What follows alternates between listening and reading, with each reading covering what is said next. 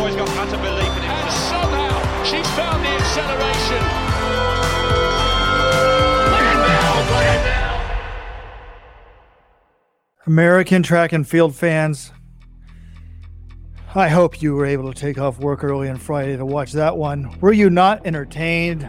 Welcome to the post-Florence Diamond League instant reaction show. What a meet. This is Let'sRun.com co-founder Robert Johnson, joined by Jonathan Galt. What a meet. Faith KIPYEGON, the greatest women's 1,500 meter runner, has done it. The one thing missing on her resume was the world record. The two-time Olympic champ, 3:49.11. Negative split, 58-second last 400. Are you kidding me? And then to see all of her fellow competitors so pumped for her, taking pictures with her, it was amazing. Tingling was going through my body just recapping it. I jumped out of the screen, John, and started screaming at the television because, well, we'll talk about how she did it later. Men's 5,000, we were so pumped for this. It was pretty damn exciting. 13 different men broke 13 flats. Mo Couture, not my favorite runner, I'm going to admit. He wins it. I don't know what to say about this, John. We'll break it down in great detail, but what a time we live in. Grant Fisher runs 12:56, and I view it as an absolute disaster. Is it time for Fisher to get worried? You texted me and said it is. We'll break that down. Fred Curley, still on top of the men's 100. Grant Holloway, former podcast guest, wins the 110 hurdles. What else am I missing, John? Just that world record at the end was what? Yeah. I mean, we could call this Let's Run podcast. I think it should be the Faith KIPYEGON Appreciation Hour. I mean, I want to say, first of all, one of the first things, Steve Cram, I thought they did a good job calling this race. They knew that it had to be a fast time. I thought it was confusing. The pacing lights were set for 3:51.15. Where the hell did they get that number from? It's just weird for the viewers. It's weird for, I mean, I guess KIPYEGON knows that's what the thing is, but you would think she would want the world record pace. I don't understand that at all. But the one thing I'm going to say, Steve Cram, he's trying to hype up the moment. Generally, he does a good job of this. He's saying she was perhaps the greatest 1,500 meter runner in history. No. There was no doubt before this race. KIPYEGON was the GOAT. 2 Olympic titles, 2 world titles. This was the cherry on top. Now, this was a super glazed maraschino cherry, probably about 3 pounds. I mean, this was a towering accomplishment. The first woman under the 350 barrier. People are going to be talking about this run decades from now, Robert. You and I, we could tell you John Walker was the first human being to run under 350 in the mile. And I think this accomplishment on the women's side is going to be talked about in a similar vein because she is so much faster than everyone else in history. She took almost a full second off the record. Just a historic night in Florence. Yeah, I just, when I heard she was going for the record, I guess I didn't make a big deal, but I did post on the message board. I think she's going to get it. And I started the message board thread about 45 minutes before the meet started. I said the world record only has a few hours to live. But then the gun goes off, and I didn't know what the pacing lights were. Midway through the race, they say 3:51.15. And I was like, what? I guess there's a rationale for that. But the old world record was 350.07. 0.07, which comes out to be, I've done the math and now I've forgotten it already. Let's see here. That's 61.35 per lap. And they come through 800 in 204 flat. So they're significantly behind it. They said that they're running 351. And I'm like, oh, that kind of sucks. Why are they going for 351? I'm going to have to complain about this later. They get to the bell, and the announcers, at least on the international feed, did a good job. He said, she needs a 60.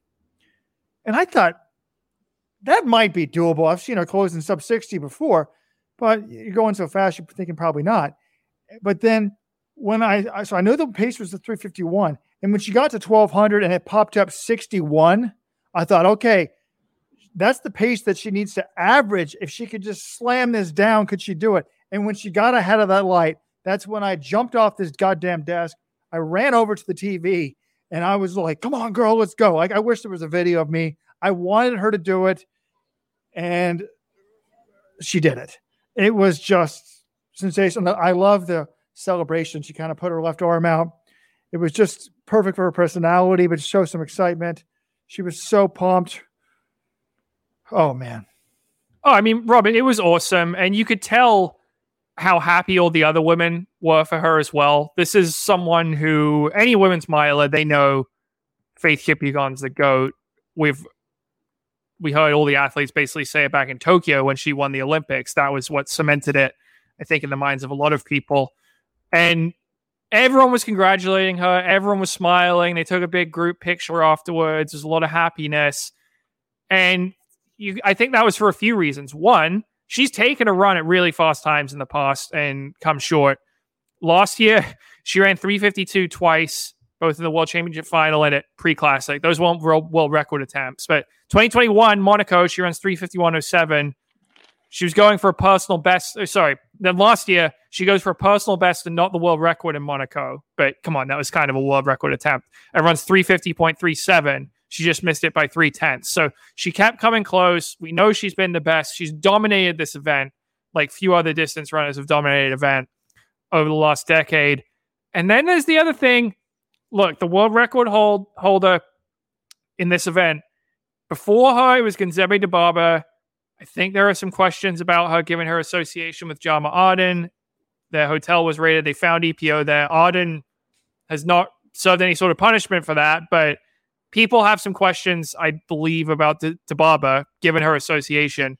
And then before that, the world record holder, Q Yangsha of China, from 1993. I mean, I think everyone knows all of those Chinese women in the 1990s were doping. So it's been a long, long time since someone who most people in the sport believe in has held this world record. And I know Kipyegon people are going to be suspicious of her as well, but you could tell the respect she's held in from other. The only reason to be suspicious of Kipyegon, I would say, is because she's run so fast. And to me, I don't think that's totally fair. I think most people. You said what? Kipyegon people are going to be suspicious. Who's Kipyegon? What are you saying, Robert?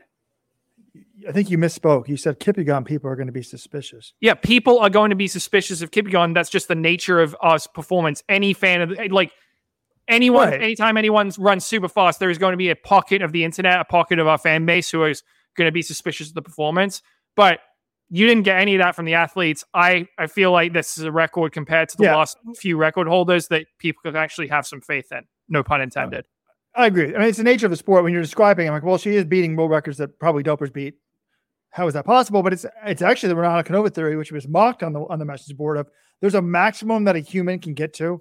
And you know, if you're the perfect human being designed by God or whatever you believe in, you know, drugs could probably get you close to that, but so could natural ability as well. But look, I mean, John, if you actually want to talk about the cleanest world record, I mean, this world record might have always been doped back in all the way. I mean, you've got Soviet runners in the 70s. So, I mean, you might be Ann Smith of Great Britain, 4:17, or Maria Gomer's 4:15 in 1967, Paola Pigny of Italy, 4:12. I mean, ever since 1969, we're talking Eastern Europeans or Chinese or Dibaba. But anyways, we can worry about that later.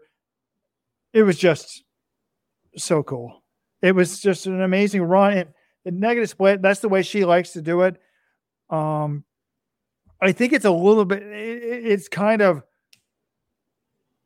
I think physiologically, I mean, John Kellogg had always told me when we were coaching, he said, oh, you want your first lap to be a little bit faster, but to be pretty damn even the 1500. But the problem with that is it's really hard to find pacing that can pace it that fast, that, you know, if you do that. So this is clearly what she likes to do, is sort of build into it. And crazy. I mean, I think it was, you know, maybe sub 2 for the last 800. Please, she was 2.2 flat 0.6 for her final 800 meters, 58.9 for her last 200, 29.2 for her last 200. So she closed really, really well. It was a big negative split. And especially, you know, she wasn't chasing anyone. She wasn't even chasing the lights because she was ahead of the lights for most of the last lap. I'm pleased that we had a large live crowd today on YouTube. People must have been pumped and come to Let's Run. We're going to try to make it his thing. When the meet ends, come to Let's Run. And my favorite YouTuber, Lisa, is there, folks. My fan club member. Rojo is as close to perfect as God has come up with so far. I'm starting to question whether Lisa is actually that person's real first name, Robert, but I'm glad that they're a supporter of the show. Well, I've got the intern typing under the name Lisa right now. Speaking of which, we have my genetic equal, Weldon Johnson, has joined us. This was such a momentous run. We wanted to get a flash recap up on the homepage. Oh, Weldon doesn't look as excited about this race as me. I think did you not expect it, Weldon, or what? I'm just still on cloud nine. No, I didn't expect it. Maybe I should have, but I was more focused on the 5K and 100 meters before this. But, John, what did I say to you sort of towards the end of Tuesday's podcast? I said, look what's last in Florence. I'm like, that seems a bit weird. And I was kind of thinking, and then you said it. You said, not if they're going for the 1,500 meter world record. And thankfully they did. Great performance, great crowd. Thankfully she crushed the record because the lights apparently were set slower than the record. And I thought I didn't like the lights until with about 200 meters to go when she just started crushing the light. I mean, it was just a thing of beauty with 200 meters to go. She was flying. You could judge it off of the light. She is God's gift to running. It's, I mean, you guys mentioned the Chinese time. I think I was in college or something when those were set. They seemed fake. And now we have a woman, granted we have super spikes, who look at her competitors. They think she's clean and she just crushed that record. So, yeah, I mean, if I don't want to go too deep into this whole doping arguments, but I'm just going to say Faith Kipyegon has been a phenom essentially from the time she began in the sport. This is a woman who won World Junior Cross twice, as Robert always likes to say.